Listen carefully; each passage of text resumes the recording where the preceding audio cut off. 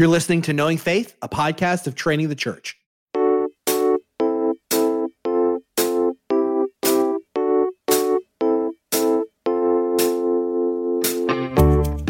All right, this is Kyle Worley, and I'm joined by my co-hosts, Jen Wilkin and JT English. Wow. What's up, Kyle? Not, nope, don't even try. I'm going to move right Kyle, through that. Hey. We are talking today about cosmic restoration, but before we get to that, JT English, what was the last video game you played? You know what? Macy and I were talking about this past week. I need to talk to you about your expertise about video games because I don't think I've played since like college. I played like, when it was Madden, probably like, I don't know, what would that have been, like 2006, maybe 2007. Okay, like it's been that long since I played a video game. And I kind of want to get back into it. And I know that you have like Zelda queued up right now at home with your little sword. And so if you I'm not a Zelda player, but I am a video game player. What game are you playing right now? I'm playing, and this is actually episode thematic. That's why I started here. I know some of my banter police out there think I just slough off here and just talk about whatever. But if you listen closely, there's a tie-in. I'm playing right now through God of War Ragnarok, which is the second installment in a new generation of God of War games. You play as this guy named Kratos, Greek God of War, who has a son, Atreus, who it turns out is actually seriously Loki, right now. A son of a yes. And yes, What? and Ragnarok is like the end of that world. So it's like an apocalyptic game. And so they're like moving through the whole story of the game to what they believe to be the end of all things. And it is an incredible story about a father and a son heading off into the great unknown. It's really, JT, I think you would love it. I would be fantastic. delighted. Right up my alley. I'll buy you the game. And you can play it. You know what? I think you'd really appreciate the story. I don't know that you would really love Pong, does it all have the any other Pong things about the elements video to game it? itself. Oh, definitely. Yeah, a lot of critics have compared it to Pong and Space Invaders. Good. Yeah, so, but yes, Jen caught on halfway through that illustration that the tie-in is we're talking about cosmic restoration. We're talking about the end of all things. I thought you were going to say Space Invaders. Yeah, we're done. Hey, it could end that way, guys. We don't know. It really could, and I'm sure kinda there's somebody does. out on you. I'm sure there's somebody out there on YouTube claiming that it will right now. But throughout this season, we're exploring the doctrine of salvation. Today, we're looking at cosmic restoration. Now, I think if you've been following along so far on the doctrine of salvation, probably everything we've covered so far, if you're generally kind of familiar with Christian beliefs around salvation, you're like, oh yeah, okay, election, justification, sanctification, maybe regeneration was something that kind of threw you, or glorification. You felt like, oh, I haven't really thought about that. But when you think cosmic restoration, this is probably one of the more neglected aspects of the Christian doctrine of salvation, right? Jen, you're shaking your head like, yes. Why do you think that is? I'm not sure why it is, other than that, we are hyper-focused on the present. No, that's not true. A lot of us aren't hyper-focused on the present. I think because we lack some genre tools for the books that contain the information on this. And this is something that has bothered me a lot. And is that, there's an entire book at the end of the Bible that a lot of us think that we can't read. Yeah. And it contains some mission critical information around, the last things. But then because we're not really comfortable reading that book, and because we don't know how to connect that book to other books of the Bible, we miss a lot of the underpinnings of what is in that book. And so Jesus talks a lot about end things, and so do the writers of the epistles. And I think we miss it, or we think every time we see it, we kind of panic and think, oh, that's that movie I watched. Yeah. Or that book I read. That's right. That's right. Yeah, I do think that there is simultaneously in our culture an obsession with the end of the world and a complete disregard for what the Christian story has to say about it. Yeah. Or just lack of understanding. Or a lack of understanding. Yeah. So it feels like every movie in some way or another is about the world ending. Mm-hmm. Like I just started HBO's The Last of Us, which is like another apocalyptic genre show. Like and they can't churn these out fast enough for the audience. Like the audience consumes these things so quickly, and they're so hungry for it. And there is constantly, whether it's in video games, movies, or TV shows, novels, certainly. I think about Cormac McCarthy's The Road. I'm a big Cormac McCarthy fan. And there is constantly an interest in what happens at the end. And the Bible has a lot of things to say about it. And I think that when we really explore it, they're surprising. And a crucial part of that should be categorized under the Christian doctrine of salvation. So JT, like if you were we did not come into this. Sometimes I think the audience might think that over here on some Google Doc, we have like a shared definition of cosmic restoration. We don't. We are doing. Well, that's what I'm looking at. What are you guys looking at? Well, I hope someone is right now because it's about to get super awkward. It's a website I looked up. It's called the Wiki. Don't say you've never done it. I will tell you, I have consulted Wikipedia many times on Knowing Faith episodes for dates. I'm terrible with dates, and I'll be like, "Oh yeah, the Council of Chalcedon was," and then in my head I'm like, 2004. It's not 2004. It's not it. Okay, so JT, if you were going to lob a definition of cosmic restoration just to get the ball rolling downhill, different from what we've talked about with glorification of the human person, that the work of salvation is going to kind of crystallize individually with glorification. What is cosmic restoration, and maybe how is it bigger than what we've explored so far? I'm going to try something a little bit different here that I've been thinking about, that I'm really kind of like eager to test this idea out, and you guys push back on it, pull on it, whatever.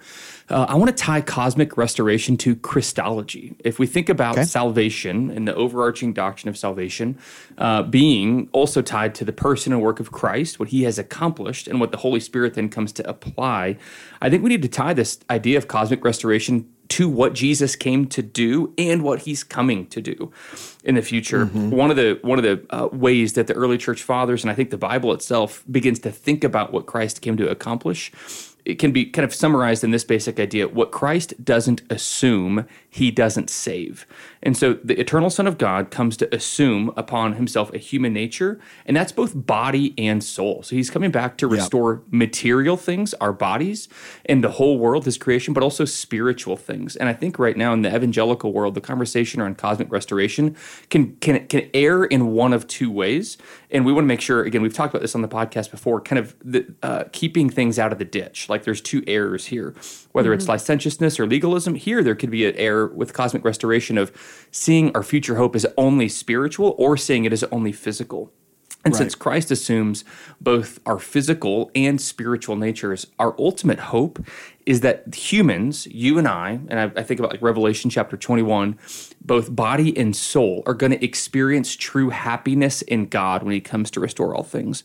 So cosmic restoration, we shouldn't think of it as the end of the world, but as the true telos or end of our delight and happiness in God, where our bodies, our souls are completely restored to delight in who God is and what he's done. Yeah, I like what you just did there, because I do think that tying it in that way to who Christ is, fully God, fully man, physical, spiritual, who we are as creatures of God, what creation is, I think that is really important, because you're right. The spectrum of views on kind of what cosmic restoration is or what it will be, they do veer into one extreme or the other, either like a hyper spiritualized or a hyper materialized vision of the world to come and what God is going to do in the end of all things. And I think by tying it to who Christ is and what he has done in his earthly ministry and in his heavenly session is a crucial part of understanding. No, it's not going to be one or the other. It's not going to be hyper spiritualized, this ethereal, ghostly kind of thing, nor is it going to not be a place of spiritual delight and presence. Can you give like sort of the classic stereotypical understandings of those two extremes? Yeah, I think there's probably a few ways to give this stereotype, but I mean, Kyle, you and I go back and forth. It's like the over spiritualized view of the cosmic restoration would be, I just can't wait till I die, because then I spiritually, like, I'm going to leave all of this physicalness behind, the material nature of my body. Like, I just need to really discard part of what God, part of my creative created being and leave it behind so that I can go spiritually be with God in heaven. It's almost like the Hallmark Cupid view of eschatology. Like, I just want to go be spiritually playing a harp with Jesus in heaven. And the other side of that is actually it's only physical. We need to be reading the news and be thinking about the end of the world. And I think even one of the books that's been helpful for me here is Mike Allen's Grounded in Heaven, where he actually pushes back a little bit on the kind of the N.T. Wright perspective, which if some people are familiar with kind of the nuances in this conversation, N.T. Wright kind of over-materializes, or the criticism of his view would be he over-materializes the view where it actually doesn't matter what happens to our souls. We just can't wait for the physical nature of resurrection from the dead to be brought to life. And so what we want to say is the Bible embraces both of these things and says when we experience death, our bodies go into the ground, and that's a tragic thing. That's who we are. Our bodies are there, but spiritually we are in the presence of God, delighting in Him. Christian theologians have called this the beatific vision, that we were made to have this vision of beauty of who God is and what He's done, but we're also waiting for the resurrection of the dead. And so anytime we over-spiritualize cosmic restoration or over-materialize it, we run the risk of going into one of these ditches. And what we want to say is that God is making all things new, not just our souls and not just our bodies, but our souls and our bodies. And we will be happy and blessed and joyous in Him forever. Yeah. Does that help? Yeah, I think the easiest way that I can try to keep those ideas next to each other is to think back to Eden. Now, granted, we don't get a ton of information on what it was like to be human in Eden before the fall, but we do get some. And so when I'm trying to, if I allow my imagination to consider what will it be like to be a human in the New Jerusalem, I tend to look back and go, well, what was it like in Eden? And I think that can help at least keep in mind, like, oh, they were obviously created body and soul, and they were enjoying a communion with God that related to both of those things. Now, obviously, Eden and the New Jerusalem, or maybe not obviously, maybe it needs to be said, Eden and the New Jerusalem are not identical, but they are related to one another. The way we understand the new heavens and the new earth relates to our understanding of Eden, right? Yep. That's right. Yeah. With a big difference being that Eden was still susceptible to imperfect desires or incomplete desires, meaning that in Eden, Adam and Eve had a will and a soul that was susceptible to sinning. Whereas in the new heavens and the new earth, like we talked about in glorification, that will be gone forever. There will not be any volitional capacity to sin or rebel against God. That nature will be removed. And so if in the garden Adam and Eve were able to choose both righteous or unrighteous things, in the new heavens and the new earth, they will only be able to do that which is righteous. And that's a big difference when you think about cultivation, because cultivation is where they fail. They were meant to cultivate and subdue the garden, and instead they were cultivated and subdued by the serpent. And in the new heavens, the new earth, that work of cultivation will continue. It just will be free from the capacity to sin. And that will mean that we get to explore and cultivate this new world that God has made, dwelling in God's presence, but will be free from the susceptibility and the frailty of the flesh, which is a big difference in terms of how the new heavens and the new earth function apart from Eden. I do think that it raises the question, how is cosmic restoration accomplished? Because I do think that this is where there is some degree of, there's a spectrum of views on how cosmic restoration is accomplished. I want to kind of keep us on the main thing here. I don't want us to get buried in the wide spectrum of end times views. We've done that in the past. There'll be time to do that in the future. But principally, what is the means by which God accomplishes cosmic restoration? I think of Ephesians 1 here. Ephesians 1, which begins, really, I think if you're looking for a passage that just flows the doctrine of salvation as we've covered it from beginning to end, I think you could do a lot worse than Ephesians 1, 3 through 14. But in verse 9, Paul shifts the attention from the individual and God's purpose of salvation of the individual to the cosmic. In verse 9 says, he made known to us the mystery of his will, according to his good pleasure that he purposed in Christ. Now listen to this. As a plan for the right time to bring everything together in Christ, both things in heaven and things on earth in him. P.T. O'Brien says, Christ is the one in whom God has chosen to sum up the entire cosmos. And I think that's a good that's a good description of Ephesians 1:10, that to bring everything together in Christ. The reconciliation that Christ has accomplished and will accomplish is not merely between us and God, but God and all of creation, all of the cosmos, right? Is there anything that you'd add to that, JT, Jen? Anything when we think about the accomplishing? Yeah, I think so. I would add, when we all become familiar with a guy named Nikolai Scarpathy, no, I'm just kidding. That's oh gosh, he's my favorite. He's my favorite. Who in the world? Man, I Martin Scorsese? What? No. I mean, I'm sure somebody's out there making the connection. So no, Kyle, I think you're exactly right. I would agree with that view. And I think in my experience in pastoral ministry or in teaching this topic in the Institute, this can be one of those topics where I think people can feel like there's the most distance between where they actually are in their understanding of the Bible and what we are trying to say here.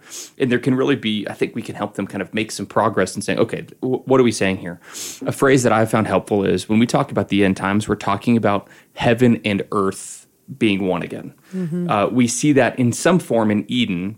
But then when you think about the story of Scripture, heaven and earth are colliding in things like the tabernacle, in the temple, ultimately in Christ. This is 1 Corinthians 15. This is the heavenly man who has come to take upon dust on our behalf, heaven and earth colliding. Mm-hmm. But ultimately, in the Apostles' Creed, I think sums this up well, is that from which he's ascended to the right hand of the Father, from which he will come back to judge the living and the dead, where heaven and earth experience their final and ultimate collision's not the right word. That makes it sound like they're not meant to be together. But it's actually, rather than collision, it's a reunification of heaven and earth being one again. And that's what we see in Christ, and that's also what we see in the end times is it really is, if we're simplifying this, it's the presence of God coming back to restore everything that he has made. Mm-hmm. Space invaders. Space invaders, that's right. From which he will come back to judge the living and the dead. That's what I'm saying.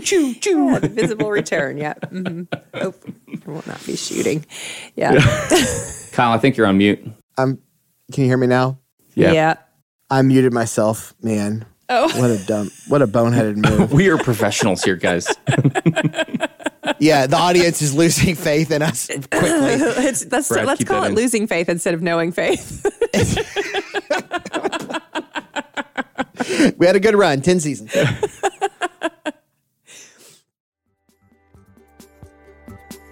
The CSB Life Counsel Bible provides biblical counsel and practical wisdom for pastors, ministry leaders, counselors, parents, couples, and any individual seeking practical wisdom through the application of God's Word. It includes more than 150 full-length articles on a wide range of topics and tough issues from respected Christian counselors and scholars. Visit csblifecounselbible.com to get your copy today. Visit csblifecounselbible.com to get your copy today.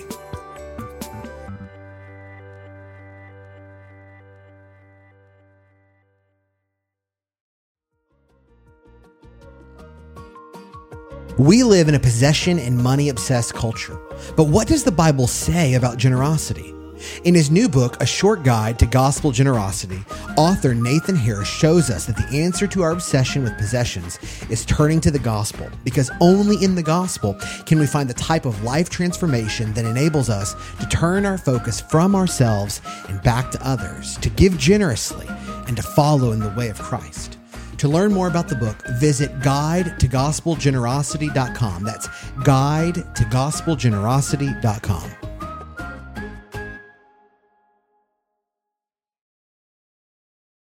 So, cosmic restoration is accomplished by, surprise, spoiler, Jesus. Right. Jesus accomplishes cosmic restoration.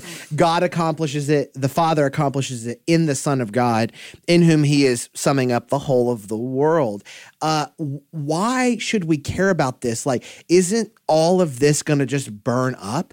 Like, isn't this material world just going to all burn up in a blazing fire? And we should treat the earth like a motel room or a hotel room, which is like not really our home.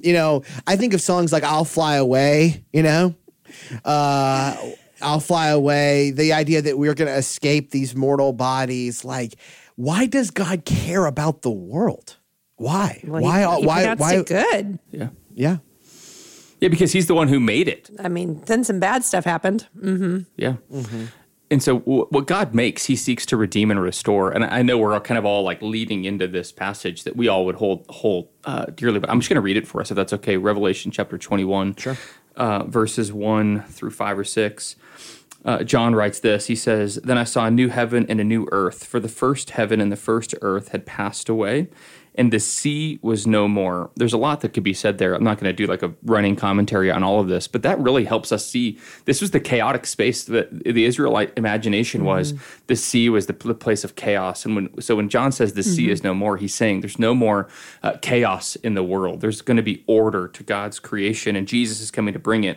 "And I saw a holy city, a new Jerusalem, coming down from heaven from God, prepared like a bride adorned for her husband." Verse 3. "Then I heard a loud voice from the throne, 'Look, God's dwelling is with humanity, and he will live with them. They will be his peoples, and God himself will be with them, and he will be their God. He will wipe away every tear from their eyes. Death will be no more. Grief, crying, and pain will be no more, because the previous things have passed away.' Then the one seated on the throne said, 'Look, I'm making everything new.' He also said, 'Write, because these words are faithful and true.' And he said to me, 'It is done. I am the Alpha and the Omega, the beginning and the end.'" That's what we're talking about when we talk about cosmic restoration, is Jesus coming back, making everything new. And even you see there's a physicality to this. It's a new Jerusalem coming down from heaven. There's bodies and tears being wiped away. There's us being able to see him face to face, some of us for the first time. I mean, there's a real heaven meeting earth, kind of all things becoming one. I think hope captured in that passage that reminds us of our spirituality, it reminds us of past brokenness and sinfulness, but also reminds us that our King and his presence is our ultimate hope. And he's one day coming back, not just to bring his kingdom, but to bring his presence with it. Yeah, that's good. That is good. So then it would be fair to say that the consummation of all things is addressing both the question of Gnosticism and materialism, right? Like we've used those terms before, but those are the two false stories, right? That's the way you would say that, right, JT? The two false stories that would most inform our misunderstandings of the consummation of all things, and that the story actually speaks to both. Why do you think that we have that persisting theme? Because it's not just why you got to hate on "I'll Fly Away"? What a great song! What's the one? Isn't it? What's the one about the earth shall dissolve? And there's another hymn out there. I should know it. I'm letting down all my hymn people right now. Anyway, but why is that popular idea out there? Is it because it says the whole thing about the old earth, heaven and earth have passed away, and the new one have come? I think so. I think that's a part of it. I think that's a part of it. I think the other part of it is that a lot of the hymns that address heaven in that terminology were written in a time in which life on earth was far more uncomfortable than it is for us today. There you go. And I think that we have to be honest enough with ourselves to say that much of our life is spent trying to cultivate cosmic restoration on our own terms. And we are far more comfortable than our forebears were, and far more able, you could say, to at least like manufacture the illusion of heaven on earth now. And so I think that many of the hymn writers of ages past and many of the Christians of ages past were under no illusion that heaven was better than what we're experiencing now. I do think that, like, while most Christians would check yes to that question on the quiz, like, is heaven better than now? I think most Christians would probably say, like, yes. We don't live like that. We live like, I kind of like my things. I kind of like my stuff. I kind of like my plans. Like, I remember one time my youth pastor asked me, like, I can remember this very clearly, wouldn't it be great if Jesus came back tomorrow? And I remember saying yes. But I remember in my head thinking, I really want to get married. Yeah. Like I really would like to get married before heaven comes back. And it was hard for me to believe that heaven was better than the best plans that I could envision for myself. And yet I know that it is. And so I do think that some of the misconstrued beliefs about what God is going to do at the end of all things, what heaven is going to be, what cosmic restoration really is a product of our comforts and our enjoyment of those comforts now, and a product of our having a very, very shallow view of what heaven entails. Like if heaven is a place on earth, one thing I'll often tell people, because I'm surprised that one of the things I hear most often from people about heaven or about maybe their hesitancy around it is there are so many places I want to go and things I want to do. And I go, well, do you not think that those places will be even better in heaven?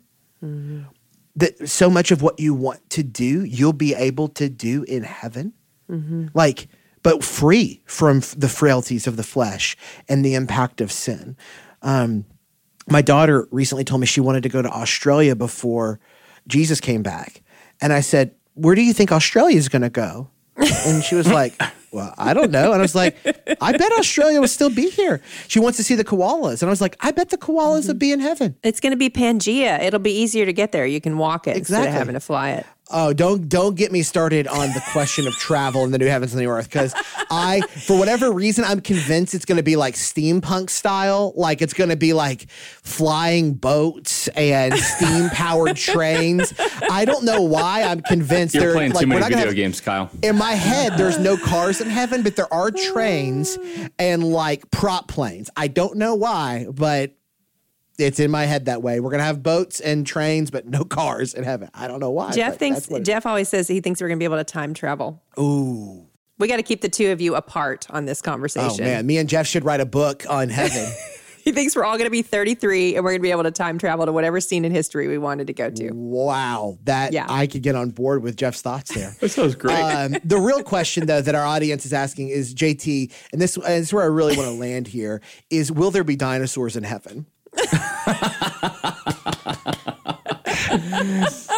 It depends if the Space Invaders plant them there for us to be deceived. Right, exactly, of course. Yeah, there we go. Hey, but this does bring us around to an important thought. You can tell there are all kinds of creative ways to imagine this. But if we want to think about what can we take away from like what is going to happen, I think, we've already done this already, but just pointing people back to, well, what did the creeds say? Like, what are the things that people have said for all time on these things?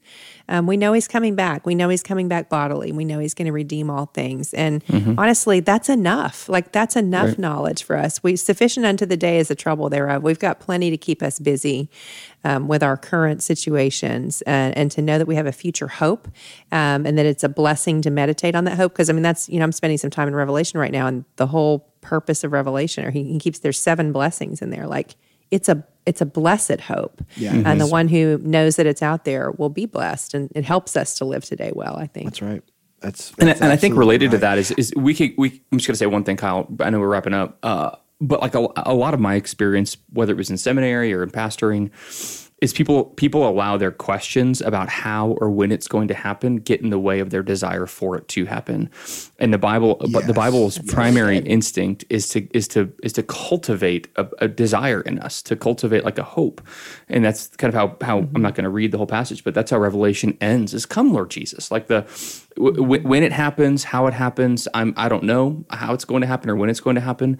But in the midst of the brokenness of the world and the sinfulness of ourselves and others and sins against us, our primary hope is to say, come, Lord Jesus, make everything new, because your kingdom is going to be infinitely better than anything that we build here. That's right. That's exactly right. Well, we've been covering the doctrine of salvation, and this really wraps up our discussion of it for season 10. It's not all that there is to say about the doctrine of salvation, but it is what we're going to cover in this season. I know it's crazy, but there are only a few more episodes left in season 10. We have had a lot of fun. We've been glad that you've joined us in it. As we look towards next season, we've got a few ideas that are marinating a little bit for the season 11, the fall season of Knowing Faith. But I would really encourage you, if you haven't had a chance to check out some of our sister shows, go check out Confronting Christianity, Starting Place with Elizabeth Woodson, or the Family Discipleship Podcast. Some really incredible resources over there. And I'm excited. We've been kind of teasing this and we've put it out there a little bit. I think it's leaked out, but in the fall, we are launching our 5th podcast, which is Tiny Theologians. This is a podcast that we're doing in collaboration with Amy Gannett over at Tiny Theologians. They're producing some wonderful resources. And so if you are looking for a podcast that's aimed at kiddos, exploring the deep things of God from a kid's perspective, I am really excited about Tiny Theologians and would encourage you to begin to check out what Amy has going on over there and the podcast that's forthcoming this fall. You can find Knowing Faith on Instagram, Facebook, and Twitter. If you leave us a review over at Apple Podcasts, I don't know why it helps other people find the show. Engineer Brad has told me it's something that has to do with the algorithm. I am merely relaying to you what Engineer Brad has told me to say, which is that leaving a review over at Apple Podcasts helps other people find the show. Don't ask me how it works. Internet fairies. I don't know. Magic. If you're looking for more behind the scenes stuff, or if you want to help us continue to create digital resources like this for the good of the church, you can check out trainingthechurch.com/support. If you are a church leader and you are interested in thinking through your ministry philosophy and how it can sync up with deep discipleship, go over to trainingthechurch.com. Our applications are open for the fall cohort that Jen, JT, and myself get to run. We have had, I think we're over 100 churches now come through the cohort, or if we're not over 100, we're very close to it. And it's not just here, it's around the world. It's in Australia, it's in Central Europe. It is church plants, replants, mega churches, traditional churches. We have a lot of fun. We learn a lot from the people in the cohort. If you're looking to think through some of our adult ministry philosophy stuff that you've read about in Deep Discipleship, or you read Women of the Word, and you're like, man, we really want to do women's Bible study here, but we don't know how to make it happen, we think the cohort could be a good next step for church leaders that are interested. We hope that you enjoyed the discussion. We'll see you next time on our next episode. Grace and peace.